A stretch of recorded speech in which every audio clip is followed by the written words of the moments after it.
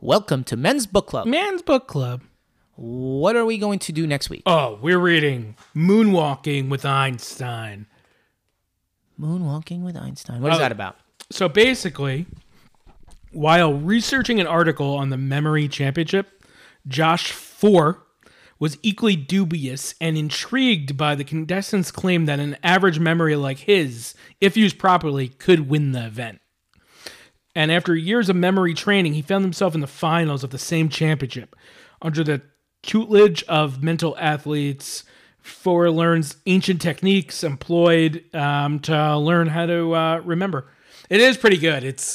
He has like a memory, kind of like me and you, and then he learns these like techniques on how to like memorize like long digits or or even card decks. So after reading this book, you're telling me I'm going to have a better memory? Or If I'm you gonna follow have some these techniques. Okay. Well, I'm okay with that. if you really follow them, and I guess you have to train with them, but it goes into depth of like what he does, because there's like all these. It's called quickly. It's like a memory palace. Mm-hmm. So take up like your house, for instance. You know the layout. So if you had to do groceries, you would place certain groceries in different spots in your house with an image, so you wouldn't forget.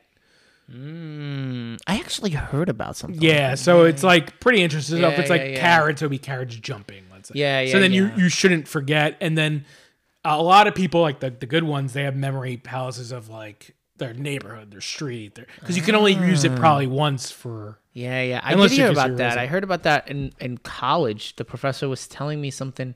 I think it was college. Maybe a coworker was telling me where they recognize you would take a place setting mat on a table and lift it up, and underneath you would say like 1943, and then you would remember that as a year. Yeah. And you would use imagery. That's and they would do it like with numbers. They would there's like some kind of techniques that it's associated with images, because images are easier to. Yeah. There's like something where in the book they did something where when he realized he could probably do it, it's like even if you saw like 1,000 images, you would probably remember most of them, because we're more visual than like a number 1982. You might not remember, but if it was some actor doing something, you might that's 1982. So interesting. Okay. Yeah, it's interesting. It's All an right. interesting read. Yeah, that's gonna be an interesting read. It's called Moonwalking with Einstein by Joshua Four. And the reason he even decided it was he saw I believe a picture of the world's strongest man somewhere. He went to some museum, and he realized, I wonder if the world's strongest man was ever with like the strongest man, and then he kind of went on this path. Okay. All right. Sounds like a fascinating read. Yeah, it should be interesting. Even in the beginning, it's like I think it's supposed to be the memory palace of the cover of the book. Yeah, just like with Since we're looking at the Penguin classics. Sumo wrestler. Looks like Yokozuna. Okay. Sounds like an interesting read. Thank you guys. Read along with us. All right. See ya.